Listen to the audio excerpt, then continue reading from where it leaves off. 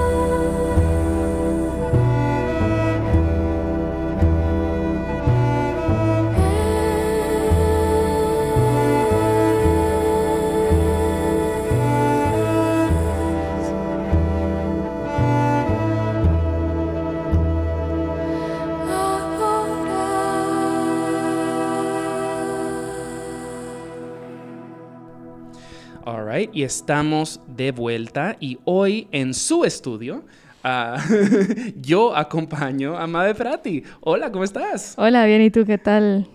Feliz de tenerte acá. O sea, siento que esta entrevista lleva años gestándose ya. Yo sé, de hecho.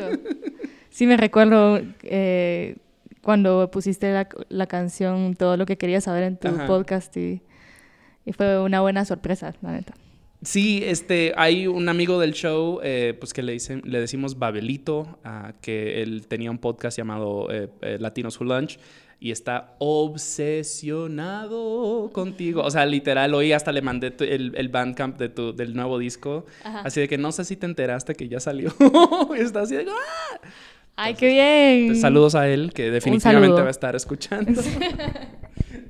Y bueno, pues hay mucho que cubrir hoy. Pues ya ha sonado varias veces en este show, así que pues los escuchas más percatados pues te reconocerán tantito. Y bueno, tienes un nuevo disco llamado ¿Será que ahora podremos entendernos? Y vamos a estar desmenuzando todo poco a poquito, pero quiero empezar desde cero. Para los escuchas que tal vez no te conozcan, ¿quién eres y qué haces? Pues soy Mabe Frati, es un corto para mi nombre que es María Belén, y hago música con cello, sintetizadores y voz. Normalmente hago melodías como que podrían clasificarse como pop en algún sentido, y lo estructuro conforme la misma música me esté guiando, la verdad. O sea, mi proceso es muchísimo menos estructurado que el hacer un pop tal cual, por lo tanto como que chance es un tipo de pop alternativo o algo así. Wow, o sea, eres la primera que oigo que describe tu música como pop, porque pues he leído notas en Pitchfork y en NPR y en donde sea, y es como, siempre eres y hasta yo te he catalogado más como experimental. Claro, y yo sí podríamos decirlo como un pop experimental también, sure. Pero como que sí hay como melodías que son como pegajosa. Totalmente. Luego hay cosas como cursilonas y entonces sí tiene como ese carácter, pero al mismo tiempo hay mucho juego y mucho probar e intentar como estrategias de estructurar una canción o cosas que no tienen voz también, que suenan experimental, o mucha improvisación también. Totalmente. Mucho ruido. Por lo tanto, creo que también es acertado. O sea, sí es acertado también. Solo a veces lo digo porque como autoclasificarme en la categoría de experimental es como... Pues para mí se me hace muy irresponsabilidad. Es como, hay gente que hace cosas experimentales muy cabrón. Pues sí, o sea, creo que si no te estás autocriticando, pues no estás haciendo arte. Claro. Pero creo que es muy acertado también lo que dices. O sea, como que no lo había visto desde el punto de vista como pop, pero como dices, o sea, de que hay melodías muy pegajosas. O sea, literal, estaba haciendo el setup acá del equipo de audio y así de que, no recuerdo, pues soy muy malo con los nombres de canciones, pero esta que es como... es como claro. Tengo la melodía. Sí, como que esa fue la canción que como que representó un cambio muy radical en todo lo que yo estaba haciendo, como cuando la publiqué, que fue el primer sencillo que saqué de algún disco en mi vida. Ajá. Pues resultó ser un éxito. Pero lo chido fue que la canción, yo tengo una nota de voz en mi celular, no sé si en uno viejito, pero tengo una nota de voz en la que estoy como improvisando la canción. Okay. O sea, como que la primera vez que la toqué fue súper intuitivo, todo el desarrollo de la melodía y todo. Y ese mismo día la toqué improvisando en un show de aire libre que está en YouTube. Pero ese mismo día nació esa rola. Fue como una epifanía, así... que salió así en corto, y el sencillo también salió en corto, como que grabarlo fue súper fácil y todo, y resultó ser como una canción muy pegajosa, pero que venía desde un lugar como de puro juego y improvisación. O sea, neta venía de un lugar de no planificar cómo armar una melodía. O sea, solo salió, ¿sabes? Claro. Y vamos a hablar un poquito más de la improvisación, creo que en la próxima sección, porque pues es un círculo en el cual te has desenvuelto mucho y te has dado a conocer bastante, pero no podemos seguir adelante antes de hablar de tu herramienta principal, que es el cello.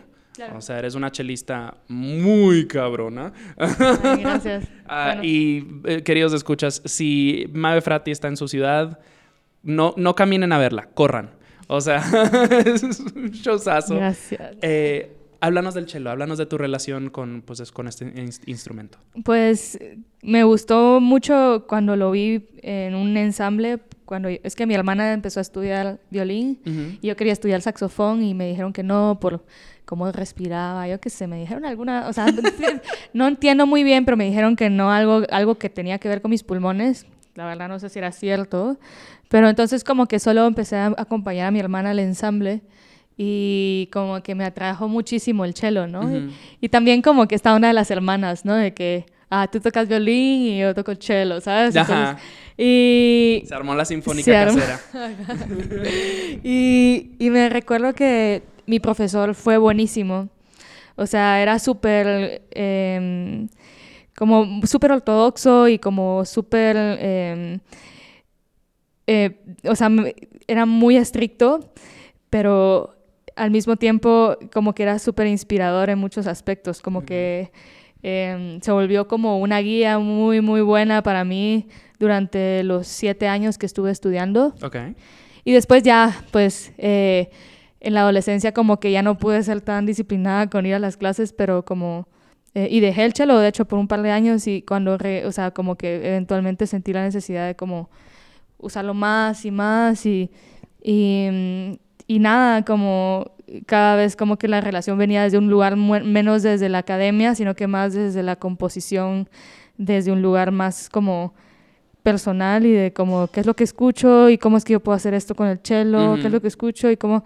Y como que esa relación cada vez se hacía como más fuerte y como fui buscando guía y como siempre estaba observando cómo podía aprender formas de cómo usar el cello desde un lugar más personal y menos... O sea, ya había tenido una tanda de academia que supongo de que no es como... O sea, los chelistas académicos también, pues, o sea, es un estudio claro, rígido y largo y la verdad es que hay cosas que neta súper complicadas que... o sea, yo no llegué a un nivel así súper avanzado, pero lo chido es que como que tenía esa herramienta académica a la que sí le dediqué mucho tiempo en algún momento y después como que empecé a volverme más disciplinada desde un lugar muchísimo más de improvisar y componer y así. Entonces eventualmente cuando vine a México, conocí a alguien que... Gibran Andrade se llama, que es un baterista. Okay. Y como lo vi tocar y le dije, oye, quiero como aprender como... O sea, suena loco, pero sí existe esto, lo de aprender a improvisar. Y como que... como hacerme... O sea, la idea, creo yo, de aprender a improvisar es como empezarte a hacer preguntas y ver la música desde un lugar de la escucha y de cómo... O sea, hacer como... Bueno, hacer muchísimas preguntas de cómo es tu vocabulario y cómo reformularte a ti mismo constantemente de dónde viene como que tu respuesta, ¿no? O sea, si tu respuesta sonora es súper repetitiva o si tu respuesta sonora es como, no sé, de una cualidad o de otra cualidad, o sea, si es súper feliz o es súper rápida o es súper lento, ¿sabes? Como que irte conociendo desde ese lugar. Y aprendí muchísimo y cada vez, o sea, siento de que el vínculo con el cello es cada vez mejor, ¿sabes? Y creo de que va a ser algo eterno. Totalmente. No, pero, o sea, tiene todo el sentido. O sea, estoy aprendiendo un montón acá, pues literal nos sentamos a hablar ya hace 5 minutos, pero, o sea, porque dices esto de la improvisación, yo tengo esta... qué sé yo, una impresión, una experiencia donde siento así de que, pues sí, o sea, traigo literal la playera, el hoodie acá del 316 Centro y pues ahí he visto infinidad de shows de drone y de ambient y pues improvisaciones y y siento que muchas se van por ese lado más repetitivo y bueno, pues a ti nunca te he visto en esa faceta, pero no te siento repetitivo, o sea, sí siento que hay como, pues sí hay como momentos tal vez un poco drone, pero... Claro. Pero hay niveles, sube y baja y es como que... Eso es como lo que siento en mis experiencias en estos tipos de shows. Es como que no me molesta que algo sea como constante, pero sí necesito niveles. Si es puro feedback por una hora, pues no sé cómo, no conecto. Claro, claro, como que hay justo, no sé, estuve en un día en un taller que acaba de dar un amigo que se llama Jared, con Gibran también, y como que una de las cosas que le dijo a los alumnos cuando estábamos como que escuchando los ejercicios, como que él sugirió, porque él es un saxofonista, ¿no? Entonces él sugirió que hiciéramos como música que respirara, ¿no? Entonces como a mí se me hace como una perfecta forma de como pensar en cómo es que una pieza, cómo es que cuando nosotros escuchamos, cuando es solo algo así tal cual, desde escuchar un beat súper simple, así como que no tiene el sentimiento, ¿no? Como algo que es demasiado digital, ¿no? O sea, como que no tiene esta cualidad de respirar. Es como es que tú, si hay algo que es sumamente digital o algo que es algo que puede ser infinito, como un feedback o algo así, ¿cómo es que puedes hacerlo respirar, ¿no? Para como que también generar ese tipo de continuidad o de movimiento para la escucha, inclusive para tu propia escucha, siento yo también, o sea, también se trata de eso, ¿no? Totalmente. Para empezar. Antes de seguir adelante, no quiero dejar al lado el cello todavía, porque lo tocas de una manera muy interesante. O sea, la primera vez que te vi fue en el 316 y me conmovió bastante porque era como, hiciste algo que nunca había visto. O sea, la manera en la que tocas el cello no es, creo que todos estamos acostumbrados así de que vienes y el arco y los movimientos muy fluidos y todo, pero usas todas las partes del cello, o sea, lo usas como de manera percusiva, no solamente las cuerdas, sino también la madera, arrastras el arco sobre las cuerdas, sí, o sea, y con los pedales, nunca había visto un cello con pedales, háblanos acerca de esta exploración de este instrumento, de buscarle todos los lados a esta figura. Me encanta los sonidos que puede sacar el cello en general, como una caja de resonancia, como que se me hace... es un sonido especial, ¿no? O sea, como... Y también me gusta pensar en que puede ser un instrumento de percusión, pero usándolo desde un lugar... también muy consciente de no caer en clichés, pero también, o sea, como balancear, porque el cliché también es bueno. El cliché es cliché por una razón. Ajá, exacto. Y como hay clichés también en las formas extendidas de usar el cello, ¿no? O sea, como no sé, como ese, hacer como con la madera como un whip. Bueno, ese sonido a mí no me encanta, pero he visto gente que lo usa súper chido.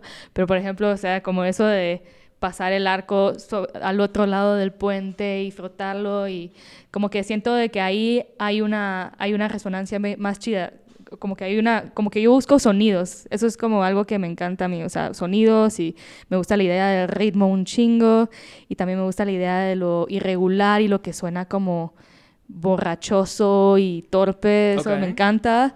Y, o sea, sobre eso me encanta lo técnico, o sea, como que lo técnico de los pedales y cómo es que tú puedes como exponenciar las capacidades de un sonido con efectos. Como que eso me encanta. Claro. O sea, es exploración, o sea, y de nuevo, estoy muy contento de primero que todo, de que viniste a cotorrear, de que te vamos a conocer chida hoy, y de nuevo, o sea, eres un artista muy on-brand para Songmes, o sea, este es el tipo de música que nos apasiona en este show. Qué chido. Así que, bueno, pues queridos escuchas, espero que se pongan cómodos, agarren el vinito, mientras escuchan. Y antes de seguir adelante, quiero preguntarte un poquito acerca de la canción con la que abrimos el show, que se llama Mil Formas de Decirlo, que de nuevo es de tu nuevo disco, que sigo teniendo que leerlo porque pues es un nombre bastante largo, pero será que ahora podremos entendernos. Claro. Que acaba de salir hoy mismo, así que primero que todo, felicidades. Muchas gracias. Pero cuéntanos acerca de esta canción y después nos vamos a adentrar en el disco un poquito más adelante. Claro. Esta canción, me recuerdo que como ya había empezado el disco en este lugar que se llama, bueno, es un como pueblito que queda muy cerca de Coatepec, que se llama La Orluña. Y bueno, hay una fábrica ahí estábamos con los de Tajac, estábamos con Pedro Tirado, Gibrana del 316 también se había ido para allá. Shout out por siempre a Gibrana. Un saludo. Concepción Huerta estaba allá. Había muchísimos músicos allá y como que me recuerdo que como estábamos en la fábrica todos, bueno, Tahac, Pedro y yo había empezado a hacer el disco, como que ya había tenido ideas y eso era algo que no me lo esperaba porque no estaba en un estado emocional tan bueno, pero la fábrica definitivamente me hizo bien. Y me recuerdo que estaba como que pensando, bueno, quiero hacer otra canción, y me recuerdo que estaba haciendo como una figura, como tan, tan, tara, tan, tan. Y, o sea, paralelo a eso, pues yo estaba en un cuarto y del otro lado de la casa estaba Tahac mezclando su disco que todavía no sale y va a estar increíble. Pero hay una canción que repite una nota muchísimo. Uh-huh. Y lo que cambia es mucho es como la resonancia de la nota, okay. La guitarra del noise. Y me recuerdo de que se metía al cuarto el sonido de esa guitarra y como que con ese sonido como que se me ocurrieron muchísimas ideas más y como que hice también como lo de la una nota pero con un armónico con el cello y se volvió como una canción súper dulce y como que con muchas capas de cello y grabé unos insectos porque había muchísimos insectos porque era verano en Veracruz. Uh-huh. Y había muchísimo sonido de como animales, como, o sea, principalmente como insectos, había sapos a veces, okay. Muchos pájaros y todo. Entonces como que a mí me encantaba el sonido, como que en la tarde como las chinches se ponían a hacer como un sonido, como, uh-huh. como ese sonido que hacen, prrr, como, uh-huh. Y agarré una casetera y lo metí en una casetera y como que usé el sonido de los insectos como una frase rítmica, entonces como que usaba como para separar partes, como que cortaba los sonidos de los insectos. Eso es como que detalles de la canción. No, pero está hermoso, o sea, y esos son detalles interesantísimos. O sea, field recordings siempre le dan textura a las cosas. Porque, pues, me encanta. Me parecen bonitos los field recordings porque, pues, hay veces como que piensas, okay, pues una banda fue al estudio y grabó esto y y es un poco, puede sonar un poco antiséptico. Uh-huh. Y me gustan los field recordings, me gusta, o sea, hasta en Songmes a veces como que pasan los carros y que, sí. Que ladra un perro, lo que sea, es como que, pues sí, ¿verdad? Somos personas en el mundo real. Sí. Y tenemos que interactuar con el mundo. Total. A mí también me encanta eso y como hubo muchísimo bleed también en el espacio donde yo estaba porque era un cuarto, realmente era una casa y como que por lo mismo de que estaban sonando muchísimos insectos y pájaros porque era verano. Pues y Coatepec es la selva, ¿no? Coatepec, sí, estábamos súper cerca de una reserva natural, ajá. O sea, especialmente en esas fechas es como que más intenso, siento yo. Y bueno, depende mucho de dónde estás, ¿no? Si estás cerca del río o lo que sea. Pero yo creo que yo llegué en una temporada que sí había demasiados sonidos. O sea, yo fui otras temporadas y no sentía como que la misma intensidad. Okay. Pero creo que es por el calor y todas esas cosas. Pero bueno, igual, sí. Claro, hay muchísimos insectos y igual hay muchísima flora y fauna, muchísima en Coatepec especialmente. Bueno, en fin, como que se metieron muchos sonidos de pájaros y así, y para mí fue como perfecto, como que porque también como determina un momento en mi vida muy cabrón, uh-huh. o sea, no es solo... O sea, es como apreciar muy cabrón el momento versus así como que ser súper detallista con como que la fidelidad de un sonido. Luego es como... Hay una línea muy fina ahí que pueda volverse justo como muy antiséptico. Lo que tú dices es una buena palabra. Como sí. Muy limpio. Demasiado limpio, ajá. O sea, a mí me gusta ese balance entre limpieza y suciedad. Totalmente. Como esto, ¿no? El desorden así controlado. Totalmente. No, y en vivo se siente muy, muy, muy bonito. Y bueno, esta parte ya se nos está yendo a larga, así que quiero hacer una transición musical. Esta canción es de tu primer disco, Pies sobre la Tierra, y se llama Creo que puedo hacer algo. Es un disco que amé, fue de mis discos del 2019, creo que salió. Sí. Amé, muy cabrón. Cuéntanos acerca de esta canción, por favor. Esta canción, pues tenía una maqueta que había grabado en el 2016 de esta canción y es una canción súper como muy inspiradora. Creo que es como que te levanta. Es una canción como que te abraza, es buena onda. Y justo como hago el mismo uso que hice con los insectos en la otra canción, que uso grabaciones de campo para generar una sensación de ritmo. Entonces, como que hay sonidos de como de una tetera con aire, ¿sabes? Como que y suena como muy claro, como un airecito ahí, pero le puse como un tono con un resonador para que generara una idea de armonía, pero que también era una grabación de campo. Pero sí, justo hice el mismo uso de grabaciones de campo para generar rítmica. Excelente. Bueno, queridos escuchas, de nuevo, esta canción la estamos poniendo a mi insistencia porque pues quería poner algo de Mabe Classique para pues también contrastar el primer álbum con el segundo. Así que vamos a escuchar esta canción ahora que se llama Creo que puedo hacer algo. Esto es de Mabe Frati y ya volvemos con más de Mabe Frati.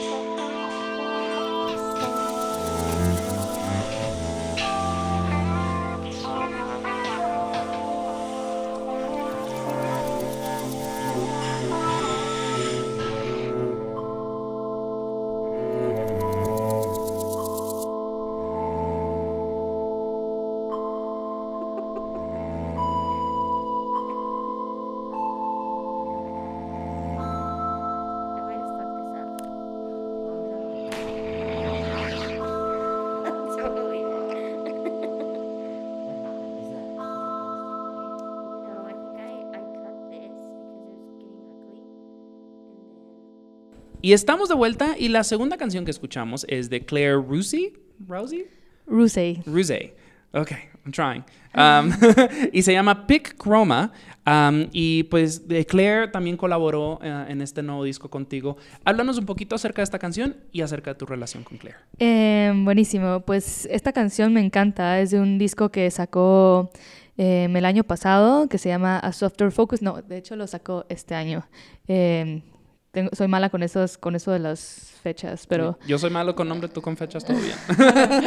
pero lo sacó y es un disco muy hermoso. Tiene como un ambient con unos... O sea, bueno, ella se autodenomina emo. Okay. Como que el sonido emo, como ambient emo. Pero ella es como una improvisadora súper buena, como que multiinstrumentista finalmente, o sea, al inicio era como percusionista y como que ha hecho como o sea, como que explora desde todos lados, siento, y como desde como mover como que objetos en una batería con una velocidad rítmica súper buenísima. Y en este disco como que usa mucho grabaciones de campo en general y como que grabaciones de campo... como yo he visto grabaciones de campo que tienen que ver mucho con su intimidad, ¿no? Como que diálogos que ella tiene, como cuestiones muy íntimas, personales, así de relaciones personales, como cartas pero también como cosas que pasan alrededor de su casa, ¿no? Y en este caso, pues, esta canción es como de las pocas canciones donde la escuchas cantar y está usando como un autotune súper así atascado, pero buenísimo. y como un ambiente súper suave y que te abraza muchísimo y con grabaciones de campo, que es como algo que ella usa mucho. Y en la colaboración que ella hizo conmigo, como justo también usó como que esas grabaciones de campo y... Ajá. Percusiones. ¿Cómo se llama esa canción? Creo que fue el sencillo que acaba de salir, ¿cierto? No, fue el primero que se llama Hacia el Vacío. Hacia el Vacío, ok. Sí. Entonces, ¿cómo conoces a Claire? Fue muy loco porque, bueno, yo aquí con eso de estar participando muchísimo como en la escena de improvisación que era, o sea, y que sigue siendo como chance como que los conciertos que más me encanta ver, como que me llena mucho de energía y de buen humor.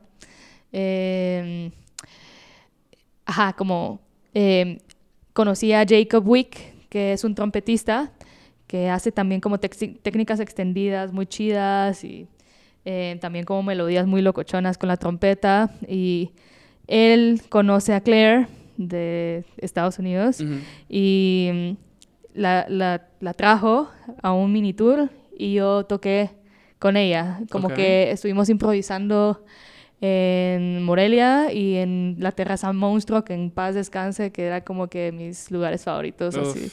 ¿Te recuerdas? No sé si lograste ir. No, a esa no llegué, pero dijiste descansa en paz y traigo la del 316 y nada confirmado, pero estoy así de que por favor. No, hay esperanza, hay esperanza. La Terraza Monstruo porque estaba en un edificio que iba, creo que lo van a demoler o algo así, era como una ocupa. Yo no entendí muy bien, pero estaba como ocupado, pero era como oficinas y como gente vivía ahí y hasta arriba había un lugar como una terraza hermosa así muy cerca del Metro Valderas y ahí había todos los domingos ciclos de improvisación o de música de ruido o música locochona y bueno, ahí tocamos con Claire y fue muy bonito y nos quedamos en contacto y quedamos de que teníamos que hacer una colaboración. Uf. Bueno, y esto que dices de la terraza y de estos ciclos de improvisación, o sea, porque pues hablando y de nuevo, tal vez los escuchas que tal vez no te conozcan habrán asumido que eres mexicana. Estamos en la Ciudad de México, claro. Ya tienes los chilanguismos. Sí. O sea, same. Pero pues eres guatemalteca y quiero hacer el mapa desde, pues tu vida en Guatemala hasta, pues de nuevo, integrarte en estos círculos de improvisación. Así que hablemos de tus inicios. ¿Cómo hablamos de que en la academia con tu hermana, ella tocando violín, tu cello? Sí. Me imagino, pues, o sea, estoy por todas partes. Sorry, estoy muy disperso hoy. No. Pero en una entrevista pasada con Los Tiros, claro. Estaban así de que ¡Mabe! Así haciéndote mega shoutouts. Entonces, me pregunto un poco, ya tenemos ese background de la academia. Claro. ¿Te integras, imagino, en alguna escena en Guatemala? Sí, ¿cierto? Sí, buenísimo. Es una locura porque Guatemala es como sinfín de intentos de poder lograr como como que mantener una escena viva, porque los espacios, o sea, aquí los espacios, o sea, yo sé, o sea, el 316 como que está teniendo un momento difícil, pero como que hay una intención muy buena de que siga, hay público que lo puede llevar hacia adelante el proyecto y como que, bueno, no sé si hay como el mismo nivel de problemas infraestructurales que suceden en la ciudad de Guatemala, por ejemplo, que tienen que ver como que la municipalidad interviniendo como que porque tu volumen está muy alto, que te pueden cerrar un lugar, o sea, como esto de que no puedes, o sea, llega la policía a la fiesta y te dice a la 1 de la mañana tienen que cerrar, así como ese tipo de movidas así con las que yo me quedé antes de irme, o sea, yo ahorita no sé cómo es que está tan así, no sé si está tan así. Yeah. Pero sí, como que normalmente hay como siempre como un empuje y un empuje, pero también como que te jalan para atrás, ¿no? Un empuje y te jalan para atrás. Sé que ahorita hay muchísima fuerza en el empuje, entonces siento que si te jalan para atrás no te van a jalar tanto para atrás. Sure. Pero estuvo muy chido como ver, por ejemplo, es que es una historia un poquito larga, pero como, por ejemplo, yo cuando empecé a tocar, como existían espacios como aquí en el centro, como que es como una mini ciudad colonial, el centro de Guatemala también, y ahí habían como unos espacios, como el Gran Hotel, había uno que se llama el Gran Hotel, que según yo sigue con vida, pero ya no es lo mismo, y ahí se armaban toquines, era como que una arquitectura muy clásica, y en medio se ponía a tocar la banda, y había como como un segundo nivel donde podías ver desde arriba y había un espacio más grande un poquito más adentro, o sea, existe ese lugar. Y también paralelo a eso tipos de lugares que son como un poquito más como piratones, como hay un lugar que se llama La Maga, que según yo sigue también con vida. Amamos un lugar piratón. Más piratón. Y luego como que había un lugar como más gentrificado, pero muy planificado, demasiada planificación urbana, que es la zona 4, ¿no? Ahí fue donde, cuando yo visité, ahí fue donde me quedé y... Exacto. Conocí a Chofo. Claro, Chofo, que le decimos Chofo de Solemne. Solemne. Ajá. Y pues ahí veo en Instagram que está haciendo sus fotos y... You know, no fotos, fiestas. Sí. Como que se está reactivando la cosa, quién sabe qué tan legal o no, pero... Chofo es de esos como espíritus que ha sido como súper resiliente con respecto a eso de la escena, porque se ha mudado constantes veces de espacio, como había un Solemne en zona 4, después se pasó a la Reforma, como zona 10 sería. Okay. Y después como, bueno, abrió un lugar cerca de un lago que está ahí por Sololá. Azul Rosa. Azul Rosa, sí. Ahí he estado, la pasé muy bien. Buenísimo. En Azul Rosa. Bueno, ese lugar no creo que lo vayan a cerrar. O sea, creo que ese lugar va a persistir porque no la ciudad de Guatemala no tiene las reglas tan rígidas, sí. supongo. No, y es pura zona turística, o sea... Exacto. No, ahí creo que todo va a jalar perfectamente y creo de que va a volver a abrir en otro lugar. No estoy exactamente segura de dónde, pero en la ciudad. O sea, según yo, está a punto de abrir. Pero justo como que me choqué con todos estos espíritus en esta zona 4, que era como este lugar que se estaba gentrificando a una velocidad demasiado loca. Como que es como mini Silicon Valley porque tienen como edificios como que con los emprendedores de Guatemala y esas cosas. Es como una mezcla. Es la Roma de Ciudad de Guatemala. Sí. Siento que tiene como algo ahí como mezcla de Roma y como que Silicon Valleycito chiquitito.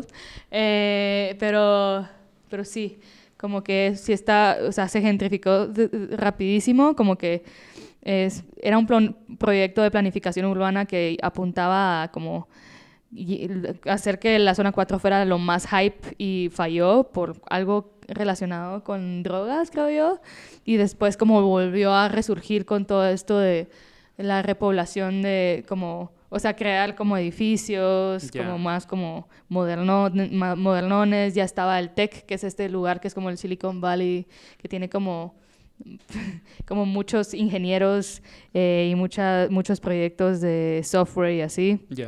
Pero sí, como que tuvo una segunda ola y ahorita ya se quedó súper, ya como que se limpió, ¿sabes? Como que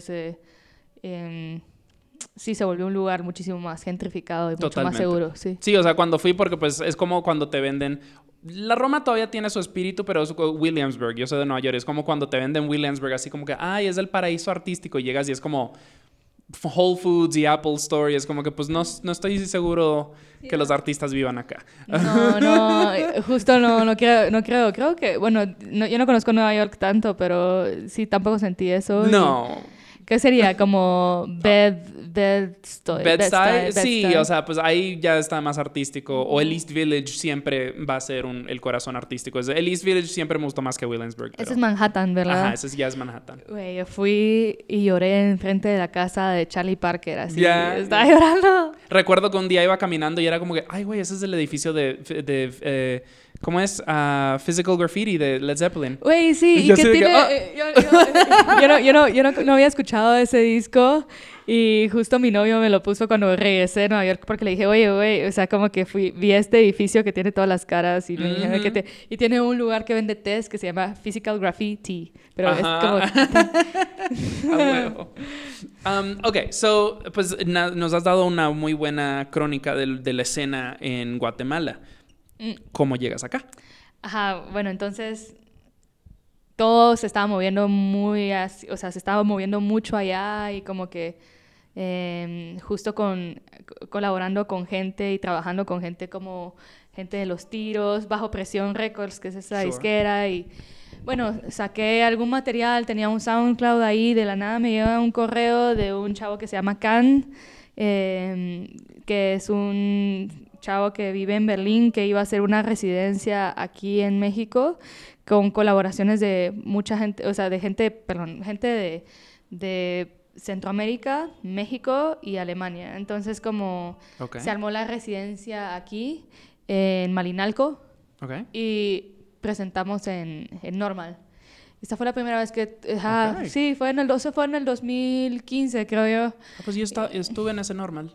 Sí, que tocó... ya no me recuerdo ni siquiera. 2015, a ver. Tocó Swans. Ajá. Sí, ahí estuve. Buenísimo. Ese toquín de Swans, buenísimo. Y... Yo estaba en Omar Suleiman. Raveando en Siria. Bueno, no mames. No te pasa eso. Qué loco. Estuvo muy verga. Qué loco. Bueno, sí, en ese... Buenísimo. Yo toqué en ese escenario, en el otro, en el que está justo en donde se pone lo electrónico. Ahí tocamos con Mon Machine, se llamaba lo que salió de esa residencia. Y bueno, entonces como que para mí fue súper inspirador estar en una residencia. Yo nunca había estado en una residencia.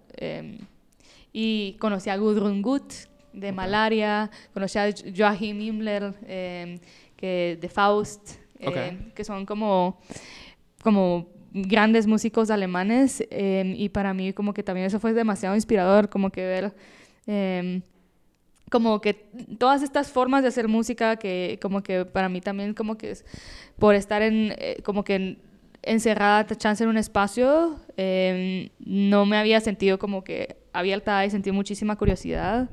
Y bueno, pues fue mi primera probada de la Ciudad de México y fue demasiado buena.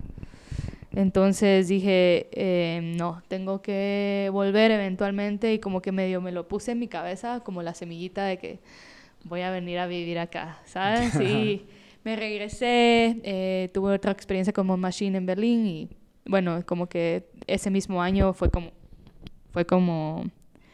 no, tengo que ir a ver una ciudad que me haga sentir como otra vez como una curiosidad muy grande, ¿no? O sea, como que sentí ese impulso y me vine. Entonces, ¿en qué año ya te quedaste acá?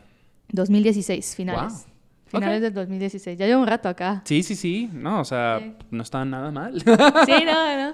Me pregunto, porque de nuevo, me parece interesante, pues, o sea, el hecho de que tocas el cello, que ya es un instrumento más clásico, pero de una manera, pues, ya más vanguardista, en bandas, etcétera. Es como, me pregunto... también tocas, o sea, veo partituras de Haydn en diferentes rincones de la sala, del estudio. Sí. Me pregunto si también todavía tocas este tipo de piezas. Sí, como especialmente últimamente como que he agarrado como esta onda de regresar a esas escuelas. Okay. Como fuente de inspiración. O sea, Bach siempre ha sido como algo constante en mi estudio o sea, si quiero como que solo practicar. Bach es como algo que a lo que suelo mucho recurrir porque me encanta escucharlo al mismo tiempo que es como que te pone mamado, ¿sabes? Como... Sure. Entonces, en este caso como que, bueno, ahora agarré como un poquito más de... empuje para eso, y bueno, he estado en eso. O sea, como que es algo que son las herramientas que recibí cuando estaba estudiando académico. Entonces como que es esa idea de mantener también como que esa conexión con ese vocabulario. Totalmente, totalmente. Bueno, vamos a tomar un descansito musical y ahí ya nos vamos a clavar a fondo en este nuevo disco, pero esto nos va a servir de introducción porque a continuación vamos a escuchar canciones pues de colaboradores, de artistas que colaboraron en el disco. Ambos de estos artistas son miembros de Tajak. Sí. Vamos a empezar con Ñois y esta canción se llama Cadenas. ¿Qué nos puedes contar al respecto? Yo escuché esta canción cuando la estaba mezclando ya, o sea, esto fue en La Orluña también cuando yo estaba grabando y ellos estaban mezclando su disco, Tajak. Okay. Entonces como que me recuerdo que había mucho diálogo de, oye, hice esto, me das retroalimentación, ¿cómo lo escuchas? Eso pasaba muchísimo, eso se me hizo súper bonito y me recuerdo que Ñois estaba justo como grabando, mezclando más bien este disco. Ya lo había terminado y como que puso la canción, nada más la puso a un volumen altísimo y estábamos sentados en las gradas y yo así como, ¿qué es esto, güey? Así como, está buenísimo, como que él cantando así súper fuerte con muchísimo reverb. Le encanta Grouper a él, entonces Okay. es como súper inspirado en ese trip. Y unas guitarras también súper saturadas de delay y de reverb. Y me encantó esa canción, como que me hizo sentir muchísimo y como que cuando sacó el disco le dije, como que busqué esa rola en su disco. Es Cadenas, A que es huevo. esta que vamos a escuchar. Pues escuchemos eso ahora de nuestras cadenas. El artista es Ñois con ñ. Y bueno, ya volvemos con más de Mabe Frati.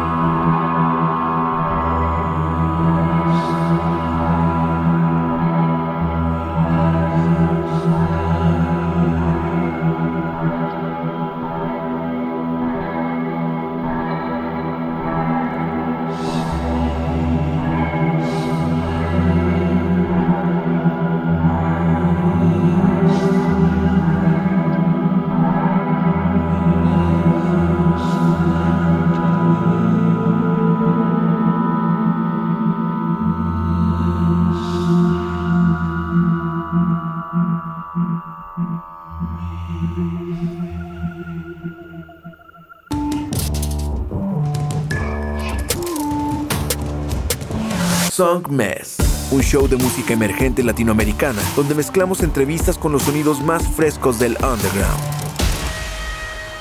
Su anfitrión, Richard Villegas, es un periodista musical contribuyendo a publicaciones como Remezcla, Rolling Stone y Bandcamp.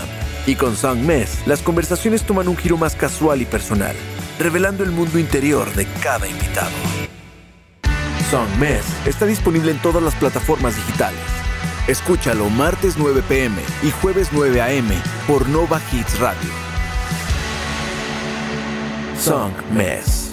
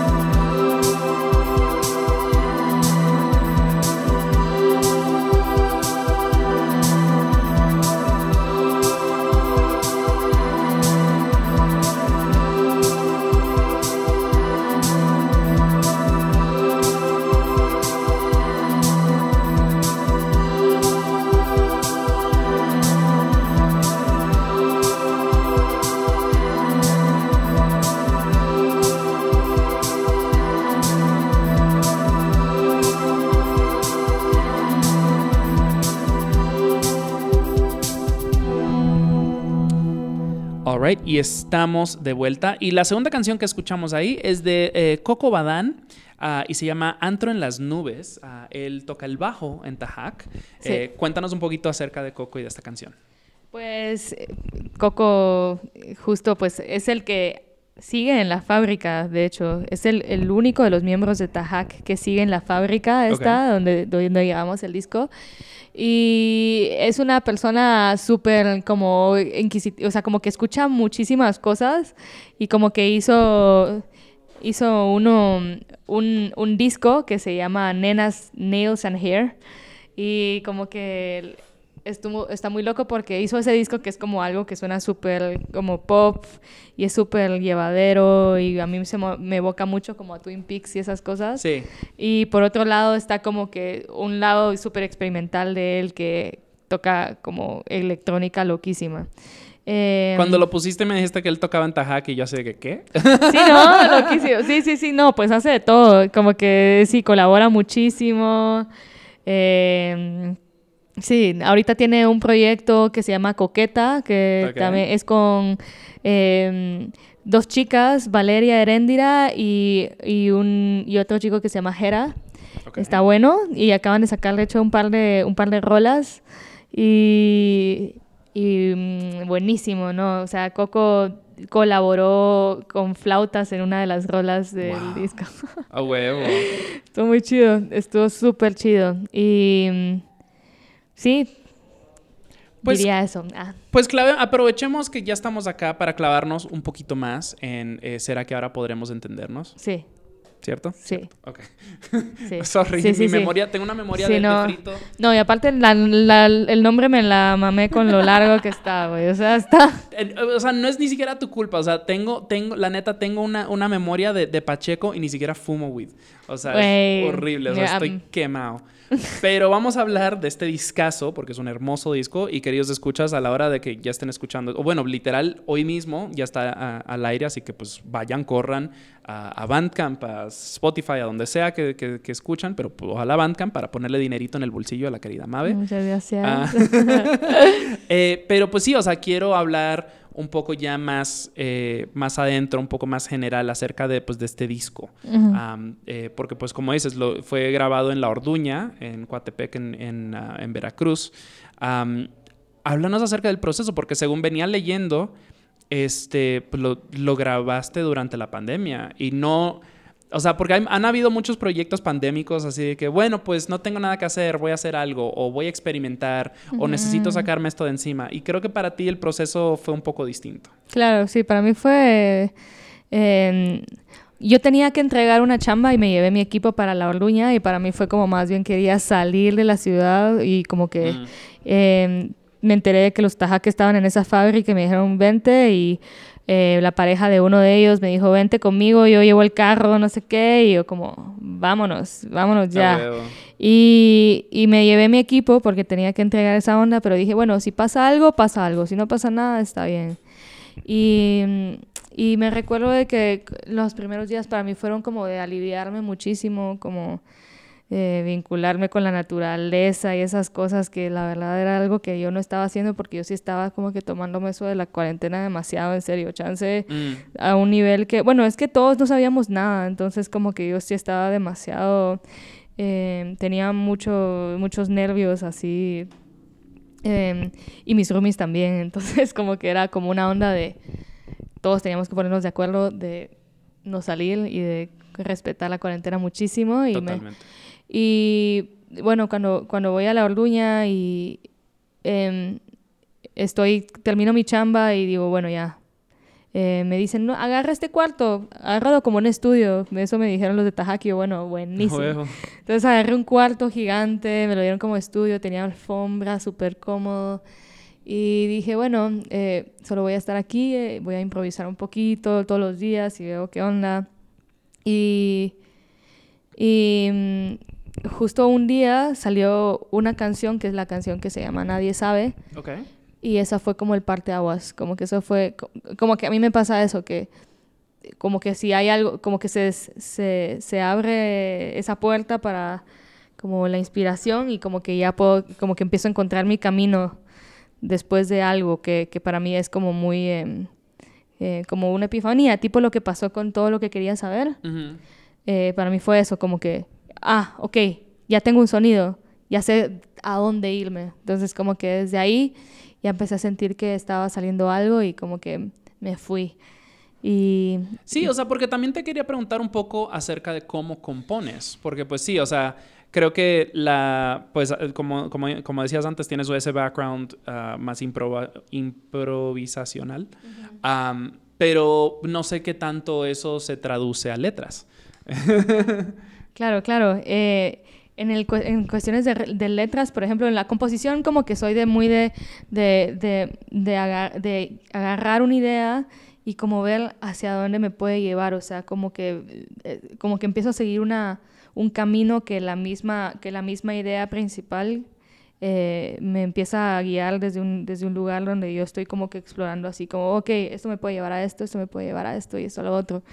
En cuestión de letras, lo que hice fue configurarme un poquito en el sentido de que iba a llevarlo todo a una idea y la idea era justo como que las dificultades de la comunicación, como que, las torpezas de la comunicación, ¿no? Como este intento constante de poder ser claro, o como de que, o sea, de poder usar como que el lenguaje a tu favor y todo eso. Claro. O como lo complicado que se vuelve a veces, como que llevarlo a ese punto. Entonces, lo que hice fue, voy a pensar en esto siempre y me voy a configurar para como cada vez que yo esté pensando en las letras, esta sea la idea que sea como la idea que me guíe. Entonces me fui por ahí para escribir las letras. Sí, o sea, es como, pues también te quería preguntar, ¿cómo? Porque de nuevo, porque tienes una voz muy destacada, que me encanta, o sea, la he descrito como angelical. Ay, muchas gracias. Pero sí, y realmente, o sea,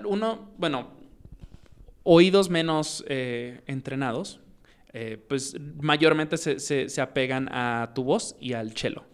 Sí.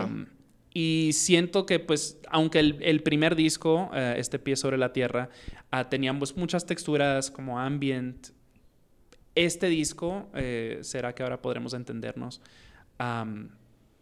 lo siento más robusto sónicamente. O sea, creo que hay guitarras y hay sintes. O sea, lo siento más como grande.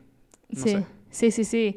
Pues hubo muchas cosas que yo aprendí en el proceso. Yo mezclo mi música y como que en la mezcla yo me enfoqué mucho en como mantener como, o sea, tratar de trabajar con como sintes analógicos, siempre me confundo.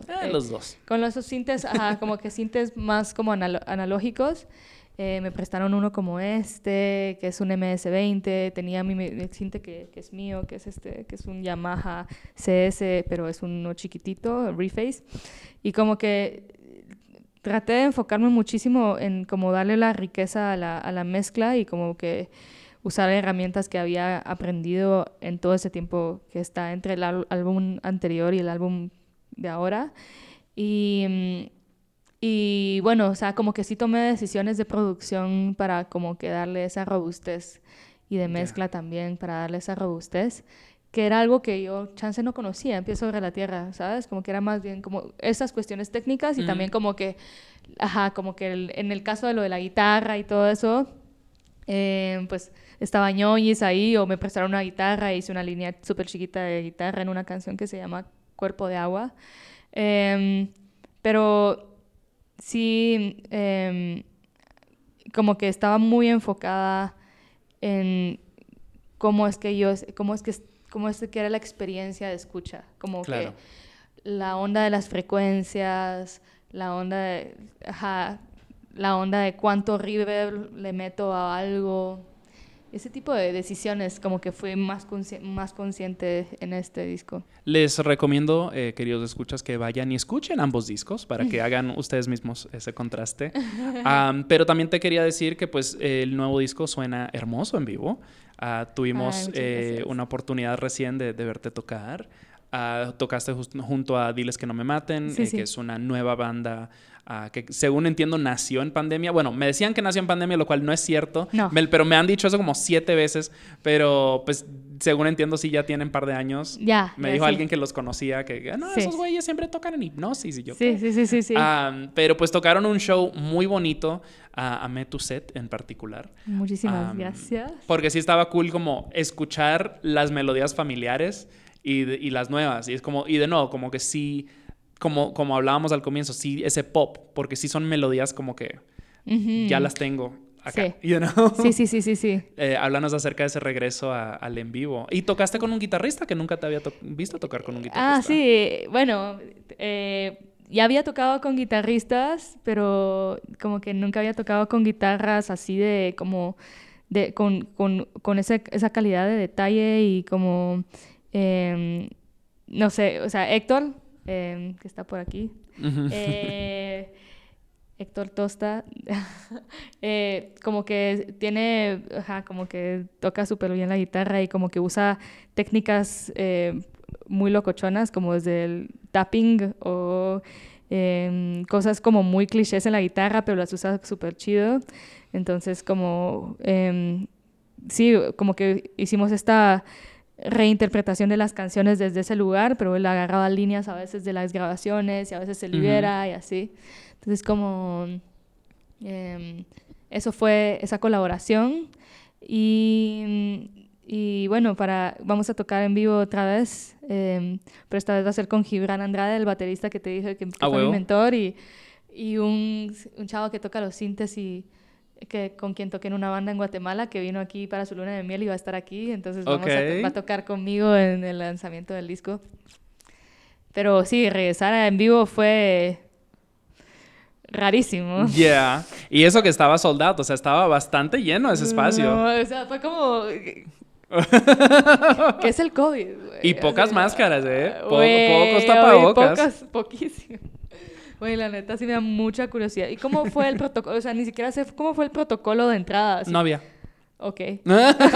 Te tomaron la temperatura y te dieron gelcito y era como que, bueno, pues ojalá estés chido. Ok. Pero... Bueno, lo que sí había seguramente era un registro de nombres que venía desde los tickets, pero...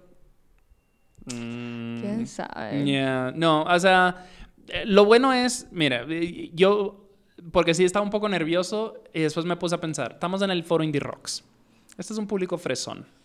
La mayoría, lo más seguro, ya tomó un vuelo a Miami, se vacunó y regresó. Okay, sí, Entonces así fue que me sentí más calmado. Sí. Y pues ya en México están como a los treintones, ya les están vacunando. Entonces era como que, acá hay un porcentaje que ya tiene su vacuna. Es cierto. Yo estoy de acuerdo. Y también es muy raro cómo es que funciona el COVID también, cómo es que se contagia y así. ¿Verdad? Totalmente. ¿Quién sabe? Pero bueno, o sea, definitivamente estoy muy, muy feliz de tenerte acá. El hecho de que pudimos coordinar esto el día del lanzamiento del disco es como que... Buenísimo. O sea, y ahí te vi compartiendo historias de Pitchfork y de NPR, de New York Times, y yo así de que, ay, amiga. Amigo, ¿qué te digo? Sí, no, es que yo nunca había trabajado con ese nivel de pre-lanzamiento, o sea, como que preparación pre-lanzamiento en mi vida. Nunca había trabajado con algo así, entonces como que fue muy, muy, muy impresionante y estoy súper feliz de que se pudo como que armar así. Pues es un disco maravilloso el cual merece toda esa difusión. Y me pregunto ya para ir cerrando, what's next? ¿Qué plan tenemos? Pues este año vienen 2 lanzamientos más, como con colaboraciones. Okay. Sí, eso está muy loco. Voy a sacar una biblioteca de samples con Concepción Huerta en una cosa que se llama Spitfire. Okay. Y bueno, esos son los 2 lanzamientos. Va a haber una gira en Europa. Ya quiero empezar a grabar, o sea, quiero encontrar un tiempo para grabar otro disco. Le hice música a una película. ¿What? Sí, muchas cosas. Este año muy fructífero, la verdad. A huevo. Pregunta así súper random que se me acaba de ocurrir. ¿Amor muere?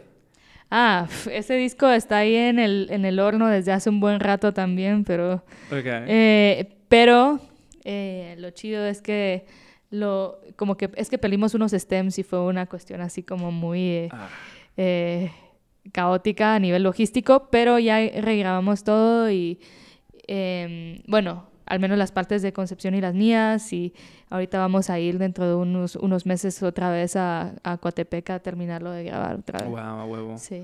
O sea, Amor muere, by the way, para los escuchas que no estén enterados, un supergroup Maravilloso, o sea, las más chingonas de Londres, de la Ciudad de México.